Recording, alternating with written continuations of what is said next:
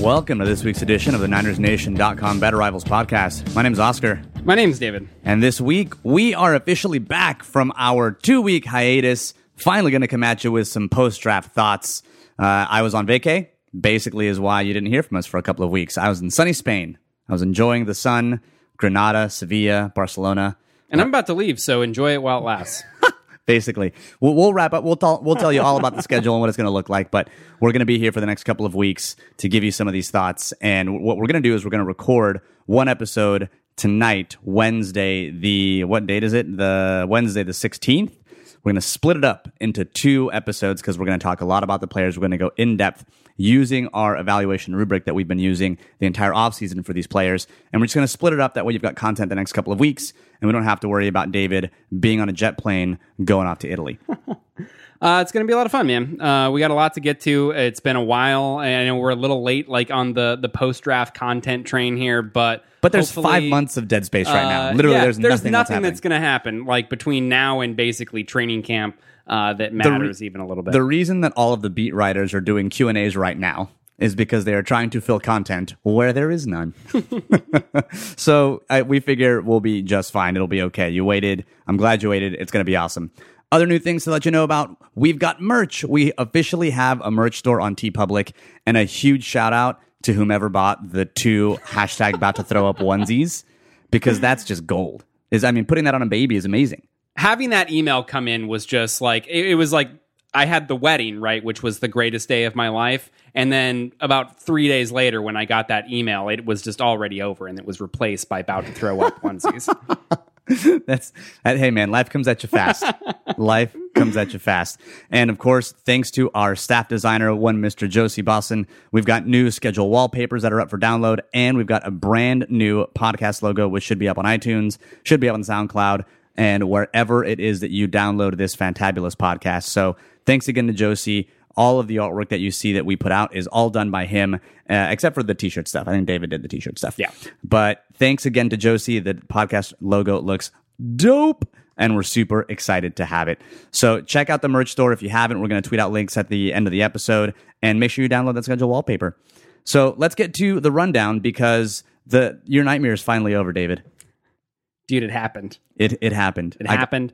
My projected enjoyment of 49ers football this season just went up by 15%, 20%. About as whatever percent a leg tap is from the guard to the center. We'll put it that way. And why are you so happy, David? Zane Beadles, man, he's gone. He's gone finally. We can get rid of the player who was versatile but good at nothing.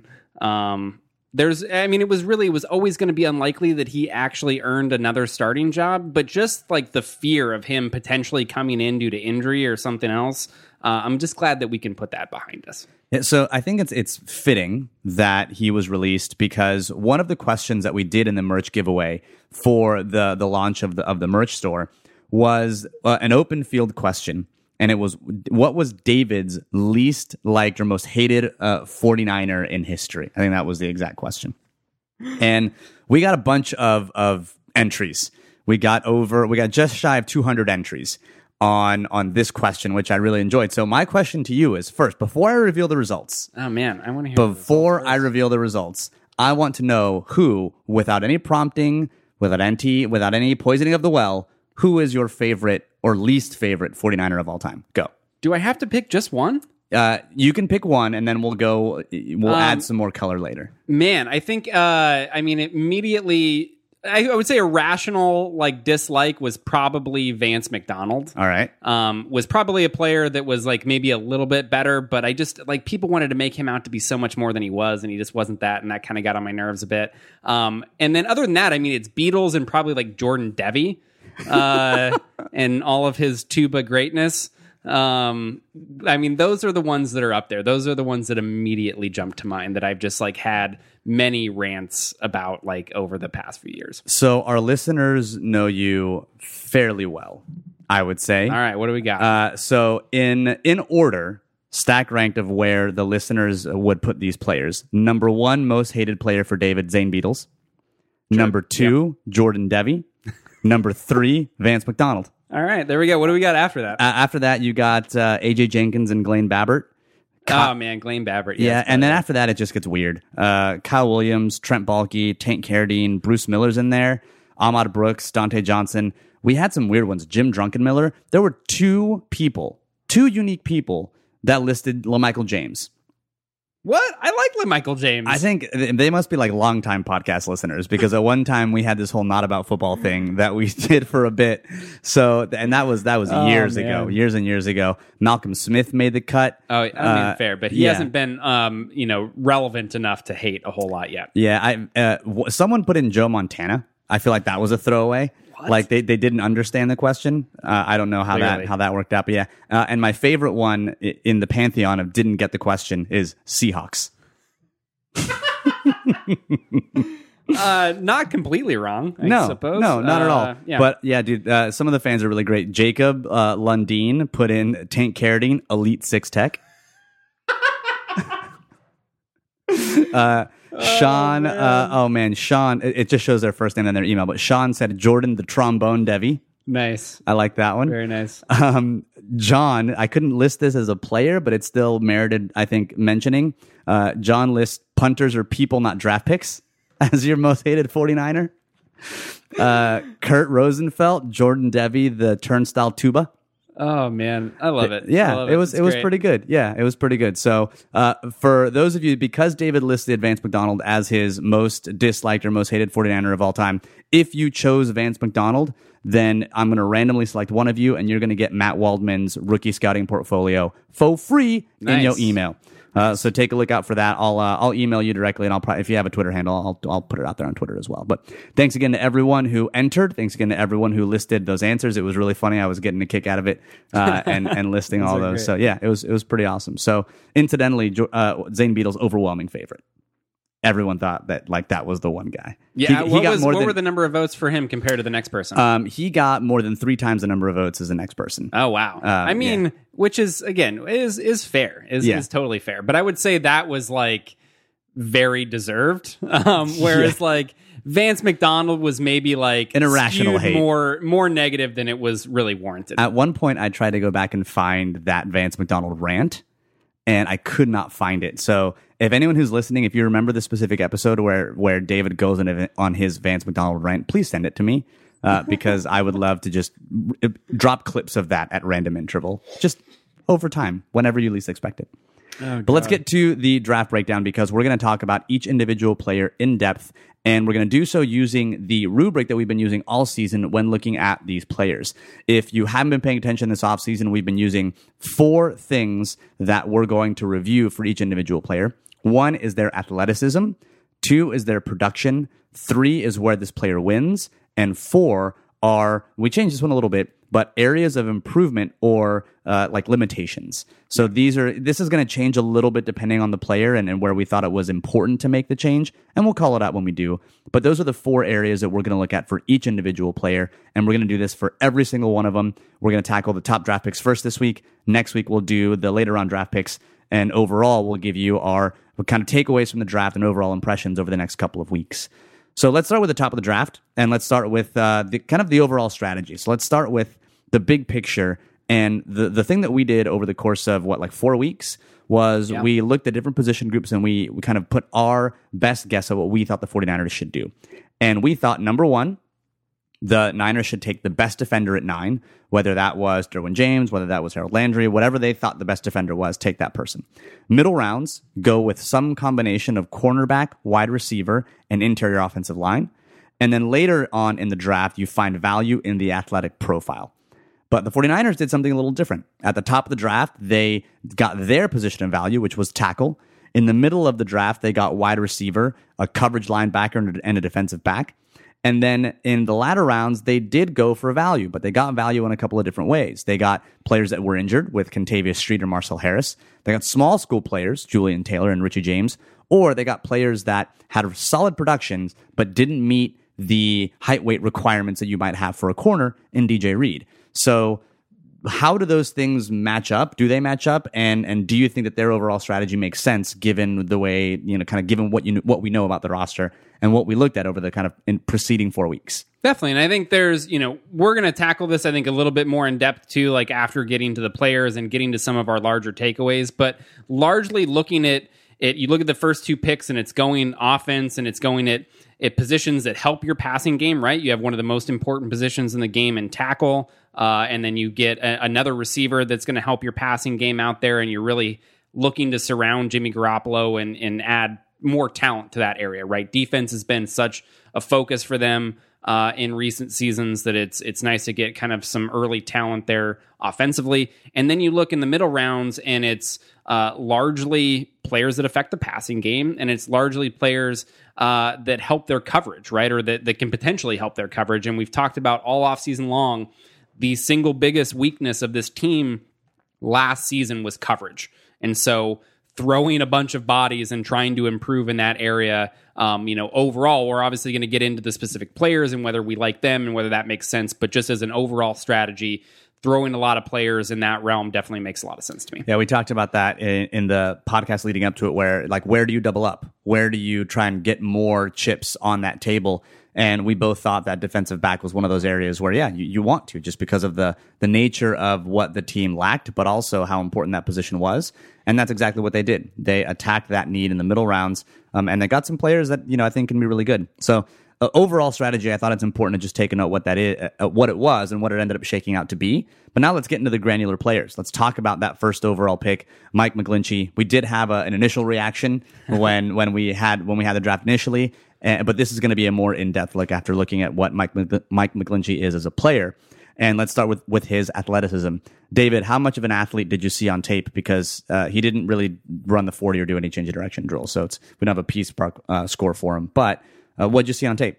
I think he moves well. I mean, it's very clear. There's a very clear difference between the way that he moves as a very large man at tackle and the way that, Trent Brown moves as a very large man at tackle. And we've talked about Trent Brown, being a player who has been very good in pass protection, but just didn't seem like a very good scheme fit, right? Because he's just this huge lumbering body and really is a better fit when he can be in a run scheme that gets him going downhill a little bit, where he can really be that powerful player that he is.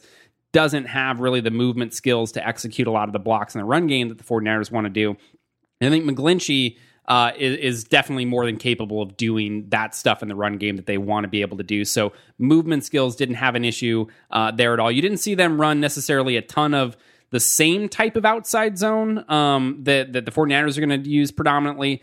But when he did have the opportunity to get out in space and moved, he looked good. And even in other situations like getting out on pulls and getting out, in the screen game a little bit, you see the ability to move well and find and locate targets there, which is going to be the really important thing with him. Yeah, he moved really well. Every time we tried to pull up an outside zone run, Notre Dame seemed to be running a pin and pull concept, which is basically an outside zone run for teams that really like to prefer to run more of a gap scheme. And so it was difficult to see him on that same kind of track that you do we will see him here with the 49ers. But there were a couple of snaps that we saw him do that, and he executed a couple of reach blocks really well, really, really good on the move. And so overall, I think his athleticism is really, really good. His production, he's got 3 full seasons of very, very good grading. His peak grade of 90.6 based on Pro Football Focus's charting was the 3rd highest in the nation among tackles, and he had the number 1 run block grade, and that was a 95 grade, which is very, very good. This is again out of 100. So he had fantastic production in college, and he's a better run blocker than he was a pass defender or a pass blocker, but his pass block grades were very consistent, coming in at about 85 every season. So overall, even though he's better in the run game, he was no slouch in the pass game. Definitely. I mean, you're talking about only 50 pressures. He has really 3 full seasons of playing time there at Notre Dame. Only 50 total pressures allowed in about nearly 1,300 pass block snaps during those 3 seasons. So, didn't get beat a ton, was very consistent there, like you mentioned, coming in with similar grades every single year there. And I think when you move on to kind of where he wins, right, and what he does well, that was one of the first things that jumped out to me was kind of how consistent he is in his pass set, right? It wasn't quite like Quentin Nelson level of consistency, where I think we talked about this beforehand, where one of the things that Mike Renner mentioned in his scouting report of Nelson before the draft was his pass sets basically look like instant replays because the movement is so similar and so consistent from snap to snap. And you definitely get a similar vibe, with McGlinchey, and I think it speaks to kind of how well they were coached there, and the offensive line coach that they had at Notre Dame was very good, turning out all these first-round picks. So I think he was really good there. And it was, if he gets his hands on you, he's got those big, long arms that teams really love to have at tackle. And if he gets those guys locked in and gets them inside your chest, like, it's over. Like, the snap is over. There's really no chance that defender is going to be able to separate at that point and be able to affect the play in any way. And he's got a really strong anchor. He rarely gave up pressure versus the bull rush, which is good. You'll see him reset often and reset very, very well. There's oftentimes this little kind of jump reset that tackles do where initially they kind of get hit and they get a little bit off balance and they kind of jump back and get both feet down. And whenever he didn't have to do that often because he always had a really, really good base, wide legs, and solid hips. But sometimes I feel really weird saying those things out loud. It's like, yeah, he's got great feet, solid hips. It's awesome. But he does. He has all those things. And he was able to re-anchor and recover well if he lets the defender get into him initially. And even when a defender begins to kind of move across his face and beat him, he's still able to, because of his athleticism, because of his balance, wash them away and move them away, even if it wasn't the most pristine of pass blocking snaps. Definitely. And I think when you move to the run game, you mentioned that number 1 overall run block grade a season ago, and that was something that was there throughout his time at Notre Dame. He's excellent in that regard. Was one of the best run blocking tackles in the nation all 3 seasons at Notre Dame.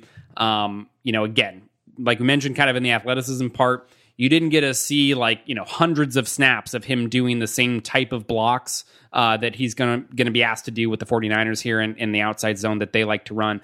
But whenever he was asked to do it, it was great. And then he's just, he's a powerful player. Like him and Nelson, and granted, like getting to play with, one of the best guard prospects that we've really had in quite some time here, like certainly helps matters. But you would just see him and Nelson demolish dudes on double teams. Like it wasn't even like they're moving guys with ease 5 yards off the ball nearly every single snap that they get an opportunity to double team there. And even in the one-on-one blocks, one of the things when we were going through and watching tape is you would see, he would always be in a position to kind of like get movement on players. There were very rarely snaps where he gets like kind of stoned at the line of scrimmage, right? And the defender really gets underneath him and is able to kind of limit the amount of movement. He really gets defenders moving, which helps widen your rushing lanes for your running back and gives them a little bit more space. Even if somebody, kind of behind him, if you're thinking about that outside zone type play, loses their block a little bit and gives up a little bit of ground because he's helping create so much space there with that movement ability. It's going to help out your run game quite a bit. Yeah, I really wonder how McGlinchey is going to feel taking a step up to the NFL and yet having a worse guard next to him on Sundays. I don't know what that feeling is going to be like. It's like going from JV ball to varsity ball and like the guy next to you is worse. And you're like, I don't understand how this what happened here. How did this work? Yeah. It'll be interesting. So let's talk about areas for improvement for McGlinchey because he was the top rated tackle. He was the best tackle basically on the consensus boards, but that doesn't mean that he was without fault. The one thing that was consistent when he lost a snap was it had something to do with his punch timing or his punch strength. So this was for the pressures that he allowed. Oftentimes, it was a defender knocking his hands away or getting his hands knocked down, and it gave the edge rusher a clear path to the quarterback. He had a few, most of them were around the edge, but he also had a few to the inside as well, and it was consistent over and over and over again. And when you look at his negatively graded snaps, when you look at where he lost, it was because he lost the hand fight, and he lost it early, and then someone was able to blow around and either hit the quarterback or force a fumble. Definitely, and it's a case where you throw those hands out, and you would see when he hits, right, like the amount of power that he can generate with his punch when they land, and you'd see him just like jar dudes back, and again kind of stop the snap at that point as far as that defender is concerned. But there were times where just whether it was a timing issue where the defender is able to kind of time that up and knock those hands away before that punch can land, and it just kind of it led to some really ugly snaps in pass protection. And so I think that's definitely the clear thing to watch with him going into the NFL.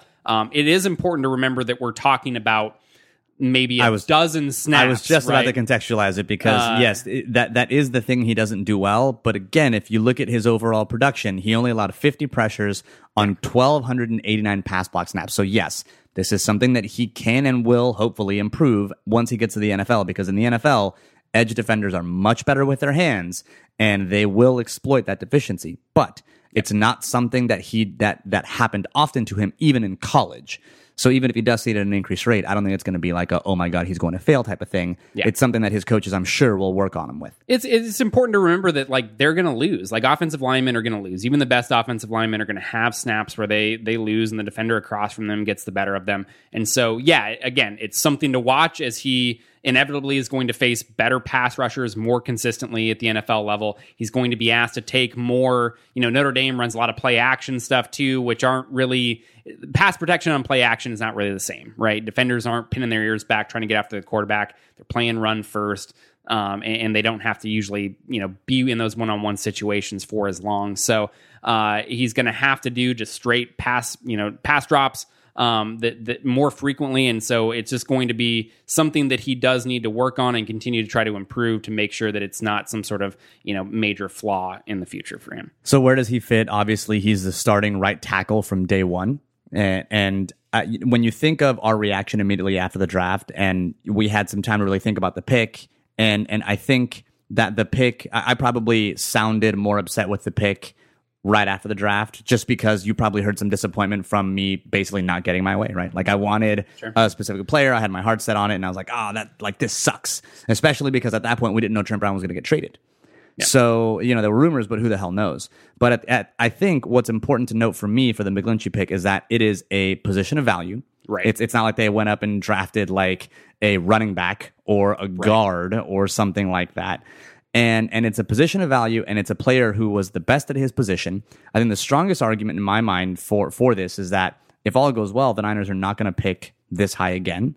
And so you get the ability to pick, the best player in a draft at a position of value. You can argue, I think, that one way or the other. But overall, and then you get some capital back when you trade away Trent Brown. Definitely. And this is something that we know is important to Kyle Shanahan in his offense. And if there's one thing that we've maybe learned during our season and a half now with this new regime, it's that if Kyle Shanahan really wants something, he's going to get it. And I think you look at the history of teams that he's been a part of, taking tackles early, taking tackles that are these big, athletic, kind of really prototypical tackle type prospects early in the draft. I mean, from that point, or from that perspective, it makes, again, a lot of sense. Yeah, so overall, while yes, it is unfortunate that we didn't get like the guy that we wanted, I don't think this is in any way, shape, or form a bad pick. I think it's understandable.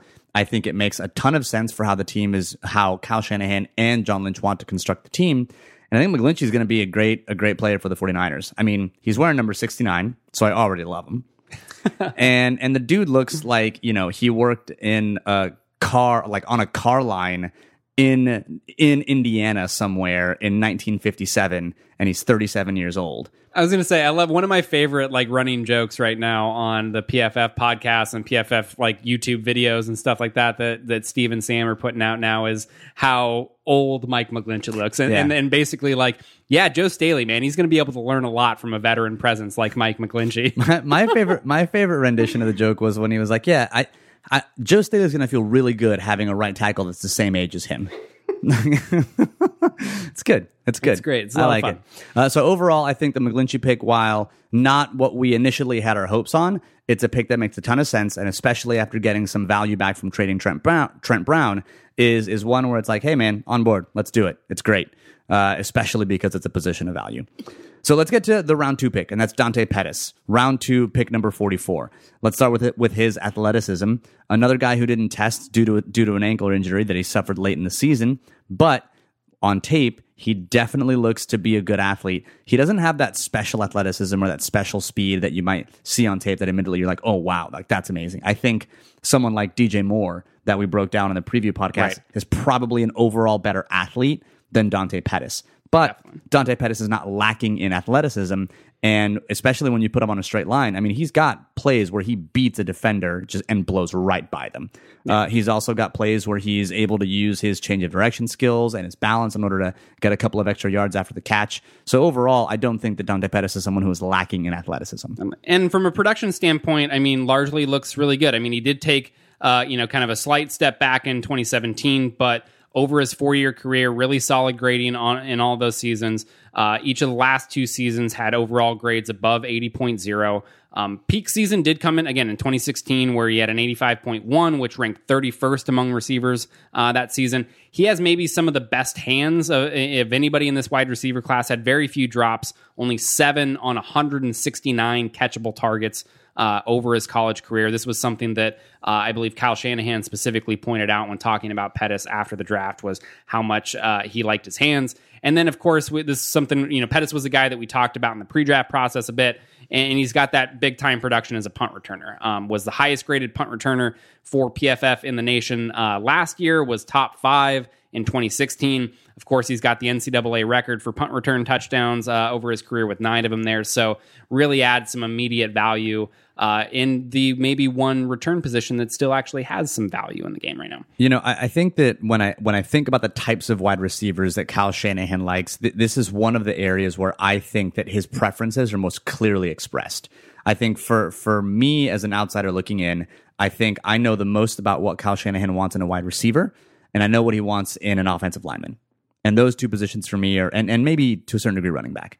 Yeah, but skill positions, I think he has some very clear. He loves wide receivers with hands. You think of Pierre Garçon, you think of Trent Taylor, you think of now Dante Pettis. The players that he's acquiring have really good hands, and if they don't have great hands, they better have something else that makes up for it. And that was Marquise Goodwin. Yeah. Marquise Goodwin didn't have the greatest of hands. He had some dropsies, but the dude was super quick, and that made up for the hands. And then he has, a great year, and he, has now a quarterback that can get him catchable passes, and now his drop rate, goes down. So overall, I think that there's a clear profile for what Shanahan wants. And we've talked about how, you've got the Garçon, you've got the Taylor, you've got the Goodwin, and that's the complementary set. Pettis is one of those players that, kind of does a little bit of everything. Yeah, I mean, when you think about it, that profile is kind of very basic. He likes 2 things really above all else. You need to get open, and you need to catch the ball when it's thrown to you, right? Which seems like very elementary when it comes to looking at receivers, but that's the type of guys that he doesn't like. Everybody thinks that they need a contested catch guy, and they really haven't gone that direction. So I think when you start to look at where Pettis wins, it really is, I think, in the intermediate area is kind of his best spot. I think he's a good route runner. He just has a good feel for how to get open, how to set up defenders. I think with routes, when he's facing man coverage, especially like routes with hard breaks in them, that's your kind of your comebacks, your deep curl routes, stuff moving back to the ball where you really have to change direction very quickly and sharply. Those are plays that he did really well on, was able to get open consistently. Yeah, he destroyed this poor cornerback, a Utah cornerback, over and over and over again on that post corner route. Because post corner route basically is a route that does exactly what it's basically Pettis' wheelhouse, where he's able to get through the stem, and then he's got to make 2 hard cuts, one to the post and then back out to the sideline. And he completely puts 2 different Utah defenders in the spin cycle multiple times, and it's wide open for catches along the sideline, because those are the types of breaks that he excels at.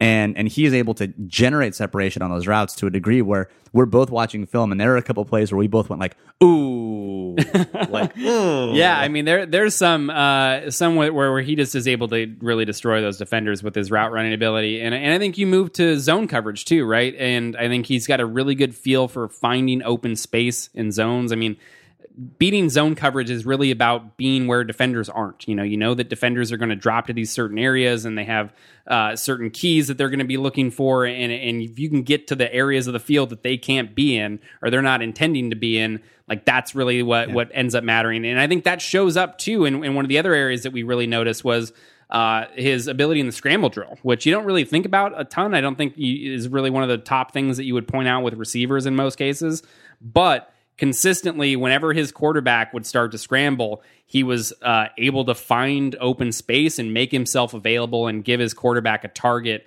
to find, in kind of this stressful situation. Russell Wilson would enjoy Dante Pettis, and I'm glad that he is not. Yeah. I'm glad that he is not. Yeah, there were a couple kind times. of very Doug Baldwin-esque in that regard. That's exactly right, where he's always making himself available to the quarterback, always breaking back towards the ball, and this is where his ability to come back to the football and attack the football also shines, because he's working back towards the quarterback, and the quarterback just throws it towards the sideline. He's not going to give the defender an opportunity to make a play on that ball because he's moving back towards it. So one of the other areas I think with Dante Pettis that was really impressive was his release, especially on the end zone fade. This was another area where it was over and over and over again. He's got to move, and that move in the red zone is he lines up in kind of a not necessarily a short set, but a shorter set, and he takes an inside jab step and then goes straight to the outside. He scored at least 2 touchdowns that I remember off of this. I think one was broken up, but it was over and over and over again, similar inside jab step and move to the outside, and the defender just has no chance whatsoever. And it's a great release, and it's a release that's in his skill set. And when we talk about the red zone as an area where the Niners need to improve, I think Dante Pettis can help them there immediately. Absolutely. I mean, it's that same kind of element of what made him so successful on like the double moves, right? In that post corner route that you mentioned, where it's the ability to really sell that you're going to do something else, right? And at the red zone, when you're an outside wide receiver, the DB's thinking 2 things, and he's kind of got to play one or the other in most cases. You got to play the slant, inside or outside, right? That's really what it comes down to. Those are the 2 most common routes that you're going to see. And so what he does so well is sell that slant, right? Make the corner think you're running the slant, and then get out to the fade and give your quarterback a lot of space to be able to throw to. It's not always, necessarily about winning jump ball situations. It's that ability to create space there that I think he does well, and that's something that shows up in other areas of his route running too. Yeah, and on that post corner route, one of the little things that he did that I thought was interesting that we saw was when he moves to the post, he looks back towards the quarterback. And as soon as the DB sees that head turn and he sees the receiver look back towards the quarterback, I got to look too. And I begin to break because that's a tell. So he begins to break, and that's when Pettis cuts it back to the corner, and at that point, the DB is toast. So little things like that you'll see him do that really sell the different fakes that he uses that I think make him an effective route runner. And really the final thing that I think sticks out with him, and this is something that Shanahan mentioned, I feel like this is going to be kind of a big theme of the entire draft class, which is versatility. I think you look at his game, he's not really bad in any one area. There's not something you point to like, you probably don't want to do that with him. He's also like not great in any one area. He just kind of does everything pretty well, right? You saw him get behind players or behind defenses on some big routes, on post routes, and be able to stretch the field deep. You saw him be utilized underneath on shorter routes. I mean, they used him a lot on screens and trying to get him in space, probably trying to take advantage again of that punt return ability, thinking that if he can get him the ball and some room to work, that he's going to be good.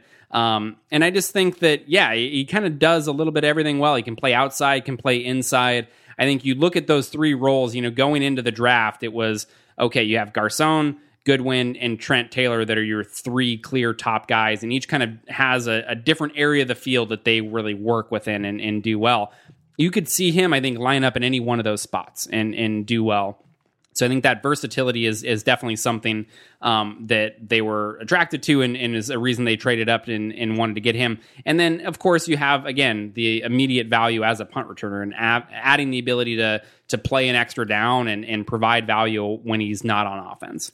So what are his limitations? Well, the top limitation, and this might be weird given his success as a punt returner, but it's run after the catch. You don't see him kind of exhibit the same sort of open field ability as a receiver that you see when he's on punt returns.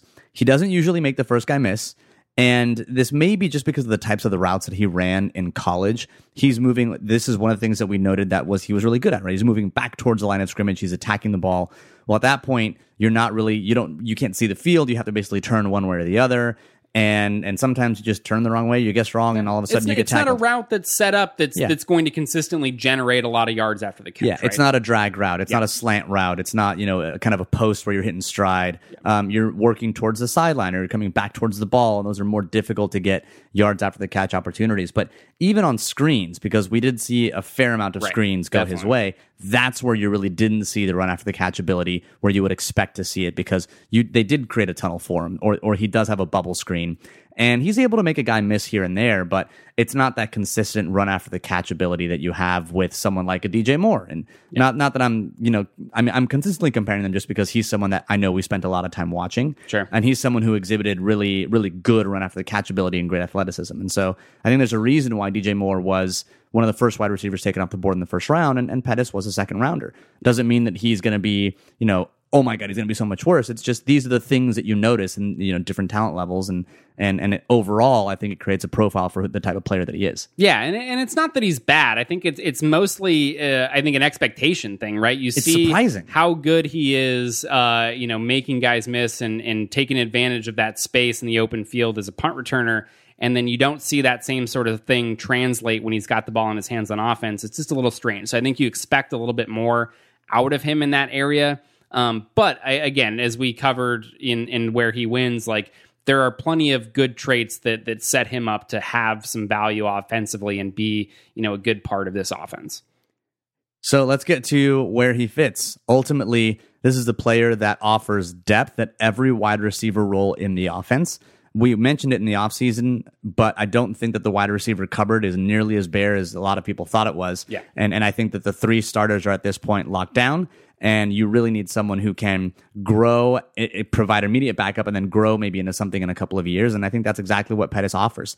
And I think long-term, he's someone who could be the Garcon replacement. He has those types of skills. He has those hands, and he has the ability to be the same, to fit that role of the three that Shanahan prefers. Yeah, and I think he's going to get on the field. I don't think it would be. I think Shanahan kind of prefers a little bit of a rotation at wide receiver and is not necessarily set on needing to have the same three guys out there every snap, right? I think you'll see. Well, you've got certain. I think what he likes to do, and I think this makes a ton of sense, is you try to maximize the wide receiver skills with the types of routes that you have them call.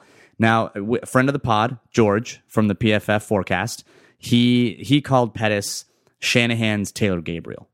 Yeah. Would you agree that that's how Shanahan is going to employ a wide receiver like Taylor Gabriel? Yeah, I think from a usage standpoint, it makes a lot of sense, especially early on. And again, right now, I think it's about getting him on the field and getting him some snaps. He's not going to. I think the key thing right away, and why we mention right now he's depth at all of those positions, is because to me it would be pretty surprising if he comes in and he's like the first or second receiver on the team in terms of snap count this year, right? Like I still kind of fully expect him to be around the same number as Trent Taylor, probably a little bit less, maybe even, depending on how they decide to go with things. I think maybe you can use Pettis a little bit more in some of the two receiver sets and some of that type of stuff. So I think in that same sort of ballpark as far as overall snap count goes, but he's going to find a way to get on the field. And yeah, I think he's going to be able to use him inside, outside, and do some different things with them.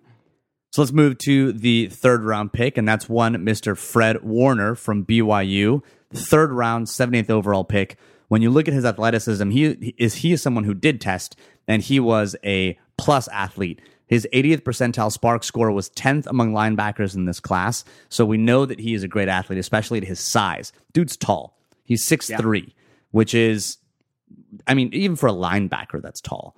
And when you think of... You see linebackers now, I mean, we talked about this with the Roquan Smith stuff and people thinking he's undersized, and it's really not. I mean, most of your linebackers are kind of in that 6 foot, 6'1", maybe they get to 6'2" or something like that, and they're around 230, and that's kind of where today's linebacker is. Yeah, and that's exactly where Fred Warner is, and he's able to move that weight around very, very well. So what about his production? I mean, he's the third round pick out of BYU. Is his production something that matches up with his athleticism? I think it is. Yeah, I think this is actually a player that's pretty exciting in both those regards. So yeah, has the plus athleticism, and then graded well. Athleticism. He graded well in all 3 seasons as a starter at BYU. So he's got a kind of extensive playing time. He's not a guy that just had one big year. Was excellent against the run during those final 2 seasons. Had a run defense grade over 88 in both seasons. And then the thing that you really get with him is he has a lot more coverage experience than I think your typical linebacker does because of the type of role that he played at BYU. So you see good coverage grades from him across his entire career, 76 or higher in all 4 seasons. And it was because he was able to play kind of this hybrid outside linebacker, slot cornerback type role that really only exists in college football. But the amount of time that he had to spend in coverage as a college player really, I think, bodes well for his transition to the NFL. So I think that's one thing to note specifically about Fred Warner is the notion that he played the overhang defender in college. This wasn't a term that even I was familiar with before, I think, last season. But the overhang defender is a product of college football because of where the hash marks are. Because the hash marks are a little tighter than they are with the NFL field, you end up getting a really, really wide side of the field. And when you have that wide side of the field, it invites college offensive coordinators and college head coaches that are designing plays to maximize that space. So you'll oftentimes see a slot defender or 3 wide side and a linebacker, which in an NFL field might not have to cover as much ground, all of a sudden ends up being in quite a bit more space just because of the way the field is laid out and because of where the coach puts those wide receivers. And so this kind of hybrid defender in college is developed called the overhang defender, where it's a linebacker or sometimes a safety that will play kind of overhanging that area. And I mean, it's a really tough spot to play. I think that a good way to look at it is you really have a player that has the pass coverage responsibilities of either like a safety or a slot corner, right? Doing similar things there, but has the run responsibilities of a linebacker. A lot of times you see these guys, they're removed from the box, right? So again, a lot of times if they've got trips, they may be like between the number 2 and number 3 receivers, which is if you count outside in, right? So the furthest guy to the outside is number 1, and then you work your way inside. So kind of splitting 2 and 3 there. Or sometimes it'll be if they just have one slot guy, it'll be splitting what's usually called like the apex position, which is between the last man on the line of scrimmage, either that tight end or tackle, and then the slot receiver.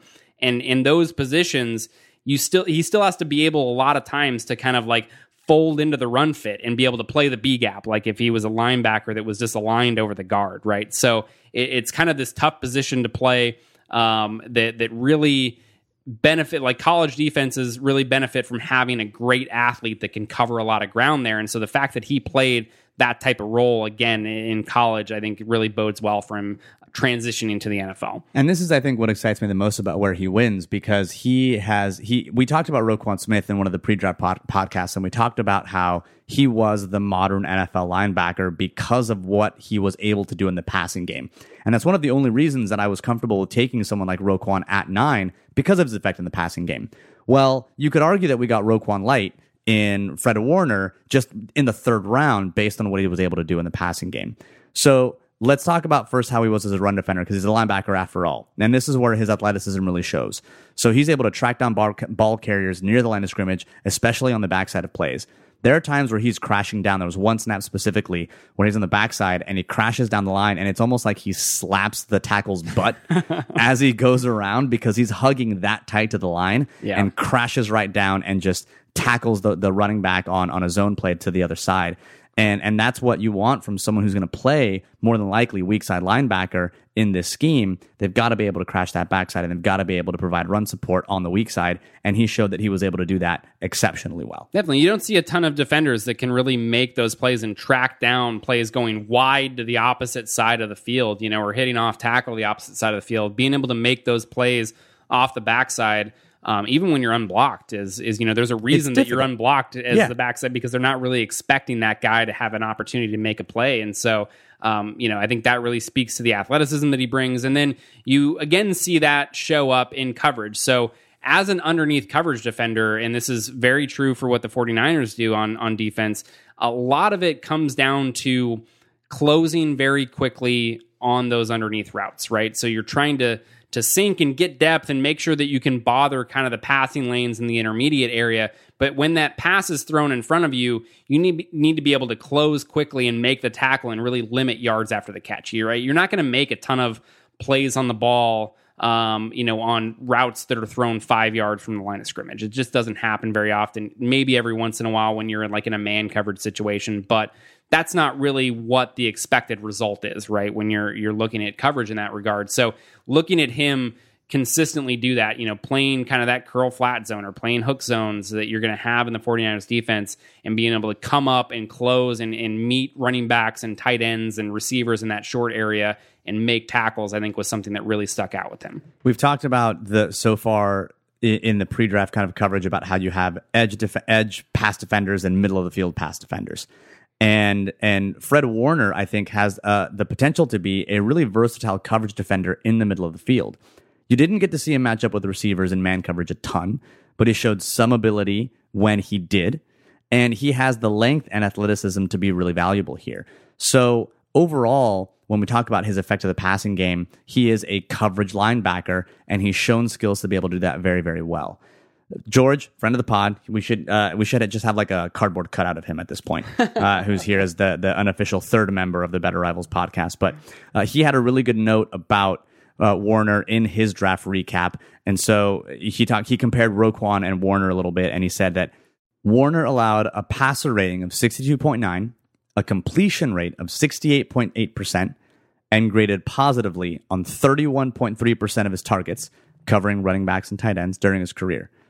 Roquan Smith, by comparison, allowed a passer rating of 88.9, a completion rate of 80%, and graded positively on 47.5% of targets against backs and tight ends. So this is a player who I think that we're going to get to his areas to improve here, so we know that he's not going to be quite at the same level of Roquan because he's not that There's good. a reason he wasn't considered a top 10 pick. That's right? exactly right. But when you're thinking about a third-round player, that kind of the difference in what you paid for them, but maybe the difference in what you get, that there's real value here in this pick.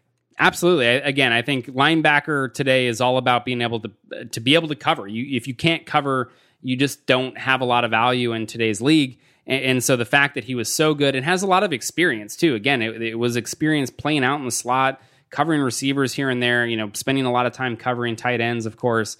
So it's just like the repetitions that he has playing the type of role that he played in college is really going to benefit him. When you get to the areas to improve, I mean, there are definitely some things that he needs to clean up. I think one of the first things that stuck out there was his kind of eye discipline in coverage, right? Getting eyes kind of lost in the backfield a little bit and then losing track of where those receivers are behind him. So really when you're talking about zone defense where you need to drop to a spot, which is something that the 49ers do with their interior guys quite a bit, I mean, you need to kind of know where route concepts are going. You want to keep your eyes on the quarterback and have an idea where he's looking and kind of let that guide you to a degree. But you also need to know where the receivers are at and know where you need to be to get in throwing lanes and be able to affect those passes. And there are just some snaps, like some of his bad snaps or plays where he just gets kind lost. of distracted. Lost staring down at the quarterback and then loses receivers behind him and kind of gives up some bigger plays as a result. So I think that's the big area coverage-wise that he needs to improve. Yeah, and the other thing is, his tackling. He missed 30 tackles over the last 30 seasons.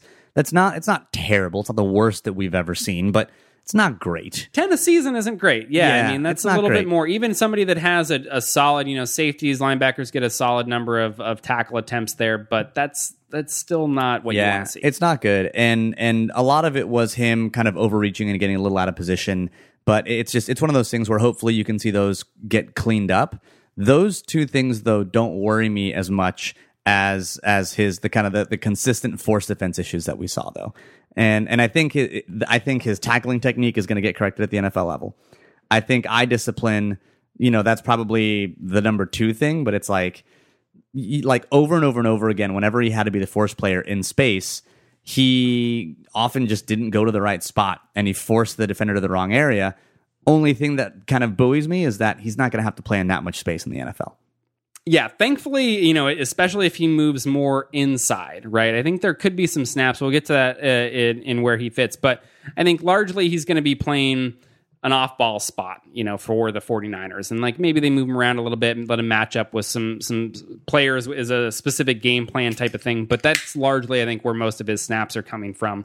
And so hopefully that will mask, this thing. I think the majority of his bad snaps came in force defense. And you think okay, what is force defense? You need to explain force defense real quick. It's basically there are players, when you look at how the defense fits against the run, right? Everybody's got their responsibility. Some players on the inside, if you're down in the front, you're going to have gaps that you need to control, and you have certain responsibilities there. There's always going to be somebody that's responsible for typically forcing the play back inside, right? That's going to be like in the 49ers scheme, for instance, a lot of times that ends up being the strong safety, or it can be like your Sam linebacker, for instance, like depending on how the things are aligned. Like it's the guy that needs to come off the edge, play in that alley space between the end of the offensive line and where the receivers are at, and really be able to force things back inside. Yeah, that's what always helps me figure out where the force generally is that alley between the end of the line and not yet out to the defensive back. That alley that's created right there, that's usually where the force player lives, and they usually want to be on the outside of the whatever offensive player is threatening that alley. You want to be on the outside shoulder of that offensive player to push them back into your help. You want to force them back inside, hence the name force player. And so with him, it was a situation where a lot of times you see him trying to just go through the blocker and really overextend to try to make the play, and then he ends up losing that outside leverage and allowing the ball carrier to kind of bounce outside and pick up a lot more yardage than he would have if it's kind of this feeling that he wants to make the play himself rather than really trusting in the defense, right? The defense is very much a team thing, and you need to be able to trust that your teammates are going to be there. It's why you can't leave your gap assignment, right, to go head off toward the ball carrier and leave a massive space in the defense, because good offenses, good ball carriers are going to find that, right? And they're going to exploit that. And I think it's a similar thing here where he really wants to make the play, and I think that kind of costs him sometimes, and he gives up some bigger plays as a result. I mean, it may be a product of, we were looking at kind of all right, I wasn't super familiar with BYU's defense. Yeah, how are they terrible? And so maybe it was a product of okay, he thinks he's, I'm clearly the best player on this defense, and it's a case where if I don't make this play, maybe nobody will type of thing. I don't think that they were necessarily that bad to warrant it, but I think, that's something that was concerning. It showed up, on screen plays, runs to the outside, stuff like that, where really needed him to kind of maintain that outside leverage. He goes inside after the ball carrier, and it kind of costs the defense as a result. Yeah, I think where he fits overall, because he played largely as an overhang defender in college, the Niners would be best kind of suited to put him at will, I would wish. Although it sounds like the Niners are going to start him at Mike with Foster away from the team. And that's eventually where he will, where he will be able to play interchangeably between Mike and Will. Yeah, and those positions, there's very little difference practically in what they're asked to do in this defense, especially. They're the off-ball positions, and you're not going to see them, line up on the line of scrimmage very often or anything like that. But especially once you get into sub-package territory where you're at the majority of the time, it doesn't really matter. In sub packages, he's basically going to be matched up against, kind of wherever we need him to go, whether that's going to be against the tight end or against the back. That's going to be where he shines. Yeah. I keep thinking of the plays where he was in space and the quarterback tried to put the ball over the linebacker and kind of into that area between the safety and linebacker.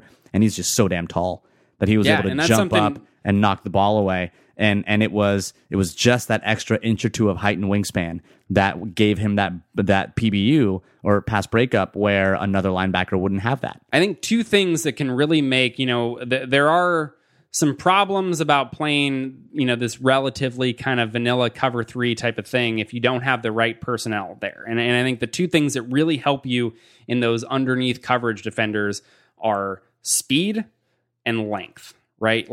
The length and the size to be able to get hands in passing lanes and be able to affect throws that way, and then that speed to be able to really close on those catches that are made in front of you to limit yards after the catch. If you can do those things consistently, that's really going to help you out. That's what Seattle's done consistently, when they've been really good defensively. So I think that's definitely something that he adds.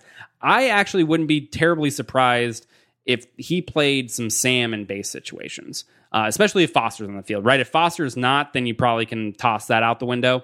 But if they do have Foster there, he played, so like when he didn't have receivers necessarily to his side of the field, he becomes effectively an outside linebacker that's kind of like up on the line of scrimmage a little bit more as a type of edge guy. And so he's got a lot of experience, playing there right on the edge, over tight ends, over tackles, and being in the run game in those situations. And so if it's a case where Foster's still there and you've got him, and you decide that, like, okay, maybe we don't want a ton of Eli Harold out on the field, and we want to, see if he can come in there and give us some snaps. This is another way to get him on the field. That wouldn't be terribly surprising to me if they used him that way. Yeah, and while I think that overall he can play Mike, and those positions are largely the same, I do think he's probably a better fit at will. Just because of when you think of someone who's a Mike, generally they're going to be on the strong side. So generally they're going to be seeing a bit more head on blocks than you will at the will position, and he's good in space, and I mean so is Reuben Foster, right? But sure. But I think that he's probably gonna be better for that area, and I think he's gonna compete with in an ideal situation he competes with Malcolm Smith for the job, and he either ends up winning it and gets Malcolm Smith the old veteran trade that the Niners are apparently getting really good at, giving a lot of money to a player and then trading him away. I wouldn't even be mad. Yeah, wouldn't be mad at that. But yeah, I think this is a pick that that overall excites me just because of what it shows about how the team thinks about pass coverage. Yeah, what it shows that they think about the linebacker position, and the value that they obtained, I think, in the third round. This is one of my favorite picks of the draft, to be honest with you. Yeah, I completely agree for all those reasons. Yeah. So let's get to defensive back Tarvarius Moore, a name that we're going to mess up often because we have a Tarvarius, then we have like I think there's just a Tarvaris. There's a Tarvaris. McFadden, which was the corner, right? Correct. Is the kind of top undrafted guy that they got. But. Good Lord. But this is a Tarvarius Moore from Southern Miss, third round, 95th pick overall. And when we talk about his athleticism, this is, again, there's a theme developing here. He was in the 95th percentile in SPARQ score. Yeah, buddy. Fourth among safeties, and still compares very, very favorably to cornerbacks. The dude's a monster athlete, a ridiculous athlete. He's incredibly explosive. He tested incredibly well in both the 40 and in the broad jump and the vertical jump. Basically, he's a explosion speed guy, and he's doing it at 6'2"? Yeah, I think he's like 6'1" and measured at his pro day, I believe. 6'1" and 6'1" and a half, 200 pounds, basically. Yeah. He's pretty good size there, especially when you talk about maybe moving him to corner, and he's blazing fast, flies around. Yeah, and it shows up on tape, dude. He's very, very good feet, fluid hips. And he doesn't look stiff. He looks like he is the kind of athlete that he tested at, which is always good to see on tape. Definitely. And from a production standpoint, so with him, he was a community college transfer. So only really one season of significant playing time when he was at Southern Miss, which was this past season in 2017. But he really made the most of it. I mean, had a great grade, 87.2 overall, which was sixth among safeties. He was there with Derwin James as PFF's first-team All-American safety. Was that good during the season, was the third safety on the board for PFF entering the draft. So really was able to kind of maximize that one season that he had playing, FBS football. Made a lot of plays on the ball as well. So 14 plays on the ball on just 51 targets. That's 5 interceptions, 9 passes defensed. So was consistently, again, not a ton of targets during that time, but was able to make the most of it when he did see the ball thrown his way. So overall, where does Tarvarius Moore win? Well, he wins when he makes plays on the ball. He uses his length to his advantage, and he's able to get his hands on passes and underneath coverage because he shrinks passing windows because the dude's basically a spider.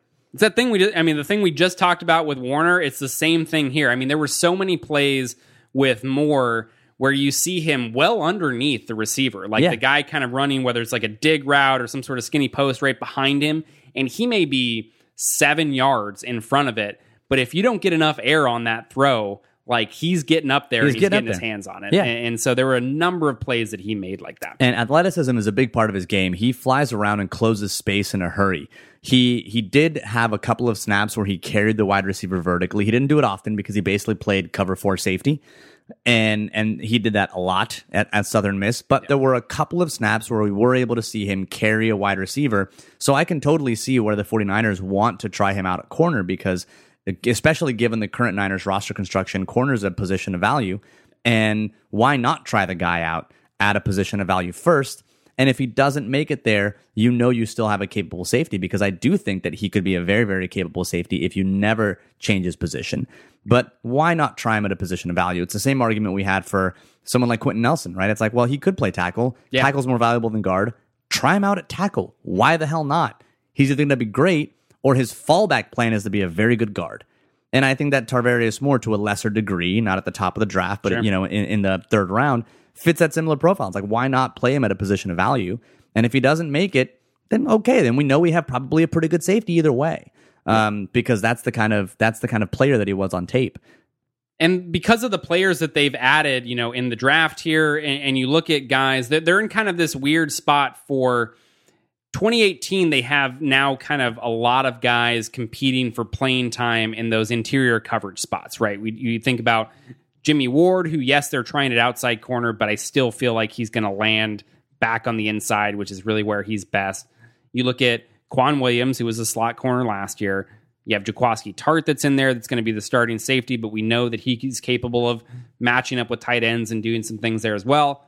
You have Fred Warner that you just added that can be versatile in that area, and now you have Tarvarius Moore. And you've got Reuben Foster, too, who we know can play, who can play on the inside well. And so you have a lot of players there that can kind of compete for snaps doing similar things in the middle of the field, but that might not always be the case, right? They did give Tart an extension, but we've talked about Jimmy Ward entering the final year of his deal, whether he's going to be there. I think Quan Williams is a guy who he's been good in stretches, but I don't think he's been so good that you're sold that he's absolutely the best option there, right? Follow the money, man. They re-signed him to a contract extension, but it's not like it's a huge contract extension. Right. Like, nothing about his deal tells me we're committed to him long term. Like, his deal is we're committed to him right now. And because that's what we've got. Exactly. And if something better comes along, he might be a New England Patriot in like 4 months.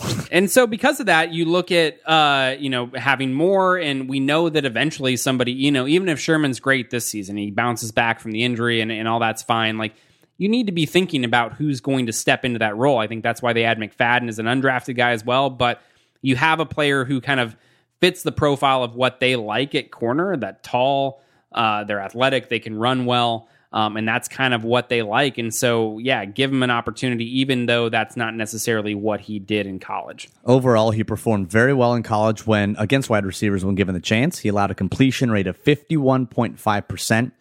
He allowed only 5.8 yards per attempt and a passer rating of 66.6 when in primary coverage against a wide receiver over his career. So overall, plus athlete, incredibly strong athlete. Athleticism shows up on tape, and while he played primarily safety, he did exhibit the skills at times to cover wide receivers in more of a cornerback capacity. But where does he need to improve? I think with him, it's a similar thing to Warner. It's tackling, right, is kind of one of the first things that jumps out. And it's because he's flying around so much that I think you just see some snaps where he's not really in control enough by the time that he reaches the ball carrier, and that allows him, or that causes him to kind of like over pursue at times. But missed 13 tackles on 116 attempts while he was at Southern Miss, which is about 11% of his tackle attempts, which is too high. You don't want to be in double digits. That's not great. But I think the reason why he's missing those tackles largely, it's not because he's a poor tackler, right? It's largely for good things. It's kind of like why Richard Sherman's getting penalties as a cornerback, right? It's largely because he's doing good things on most downs, and he kind of flirts with that line, right? And I think that's kind of what you see with Moore in the tackling. Yeah, so where does he fit? Well, the team wants to try him out at cornerback, and it's tough to make a true projection there just because we didn't see him do a ton of that in college. It seems like the team is saying, hey, height, weight, speed fits the mold, and let's give it a whirl because it's a position of value. I don't think that's a bad shot to take. Yep. And I think you try it, and then I think you move him back to safety if that doesn't work out. And I don't think that the team is in such a bind at corner that they need him to pan out at outside corner. But I think that they would love for that to happen. And then if it doesn't, they can always move him inside because, hey, no team goes throughout an entire season without injuries. Absolutely. Depth is going to be so key. And the fact that we know that he can come in there. I mean, Tart hasn't been able to stay healthy yet, right? So even if he starts the season as your strong safety, if he gets injured, like having versatile players who have experience at multiple spots and can potentially play there, I think helps your defense out. So part of what we were talking about in the pre-draft lead-up was how, sometimes, especially in college, you don't want to be versatile at everything, because that effectively means that you're good at nothing, unless you're like so good at the whole wide world that you're like elite and that you're great. But those are very, very few players. So given the kind of players that we've talked about, and we've talked about their versatility and the desire for them to be versatile when it comes to Moore, when it comes even to Fred Warner a little bit, is that versatility eventually an Achilles heel, where you look at someone like, our former starting safety, former starting outside corner, former starting slot corner, that has played so many different positions and has bounced around in Jimmy Ward, that now he seems to be like a man without a country, right? A man without a position, and you don't know where he's going to play. And so maybe he just doesn't play for the Niners. Is the team maybe creating a situation where Moore could play corner, Moore could play safety, but he doesn't get enough reps at either one to be successful at either one? I think it's definitely a worry. This was something that we kind of talked about earlier on as we were watching film, and I've been thinking about it more and more even since then. And I think it really comes down to, I don't know that there's a clear right answer, right? I think you can succeed going either direction, where you have players that are largely specialized, right? I have my guys, they're outside, that's what they do, and they can really only do that thing. And then I have my guy that's my slot corner, right? And everything's kind of specialized. They have the specific role that they can play and really can't do anything outside of that. If you have the right players in those spots, like, you can definitely be successful there. I think the same goes for having a secondary full of kind of these versatile, movable chess pieces, right, on defense, essentially. If you find the right guys, it can work. And I think that's ultimately what it's going to come down to. With Ward, it's been tough because you're talking about multiple scheme and coach changes and all of that stuff that I think complicates things. I think if you have some cohesiveness there from a scheme and coach standpoint, and you have a clear plan with these players, and like, this is what we're going to try to do, these are the things we're going to ask them to do, and we know that we can move them to X, Y, and Z, right, and feel comfortable with what they're going to do in those spots, then I think it becomes a little bit easier, again, if you've got the right guys in those spots. Yeah, I think ultimately you're right. There's no certainly right or wrong answer. I know that I'm looking at a world where you've got limited practice snaps and limited time to get these players reps. Sure. And so you have to maximize the reps that they have, just because of the collective bargaining agreement and the whole nine.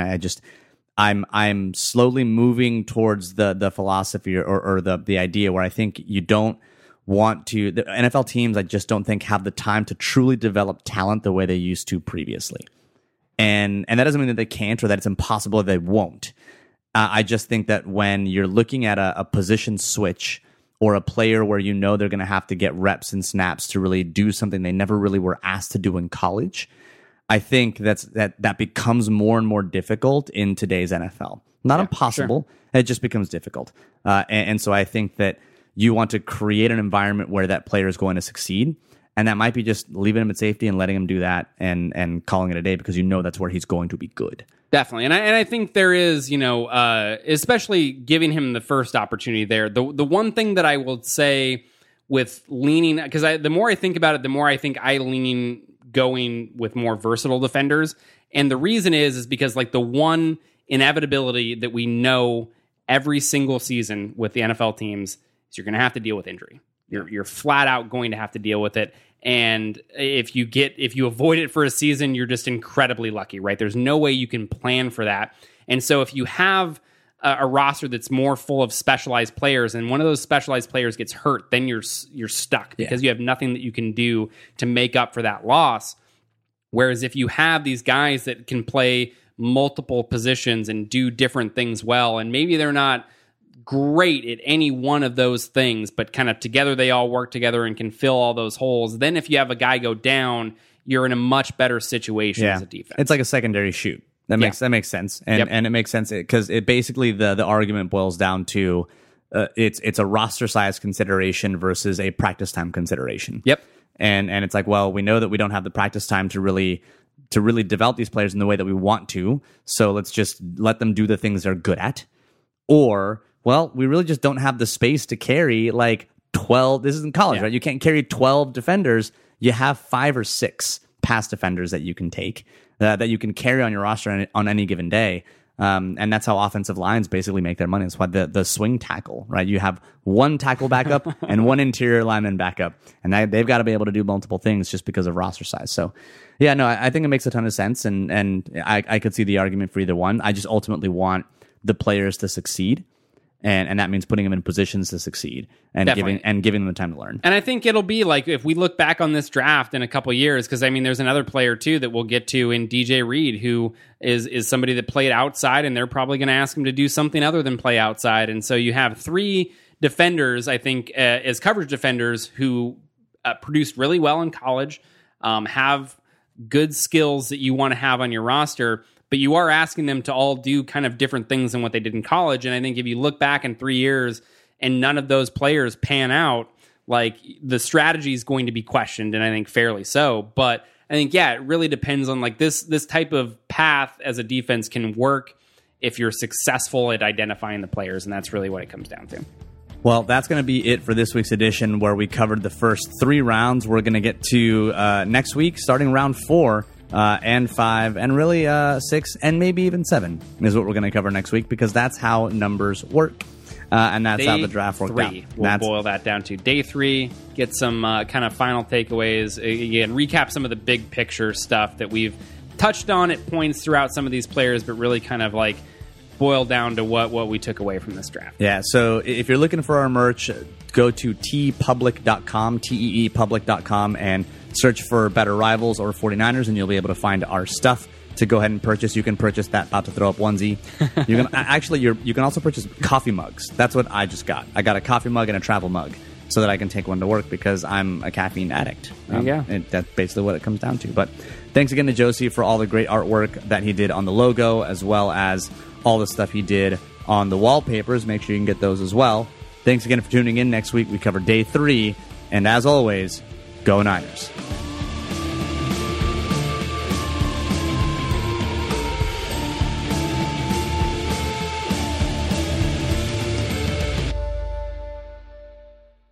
Hello, I'm Ashley Carmen. I'm Caitlin Tiffany. We're the hosts of Why'd You Push That Button, The Verge's show about all the choices technology forces us to make. We're back for season 3, talking about questions like, why do you delete your tweets? And why do you type in lowercase letters that make you seem like a serial killer? And why are you on an exclusive dating app? You're not that special. We're releasing a new episode every Wednesday, and you can find us anywhere you typically find podcasts, which is Apple Podcasts, Google Podcasts, Pocket Casts. So go ahead and subscribe and check us out.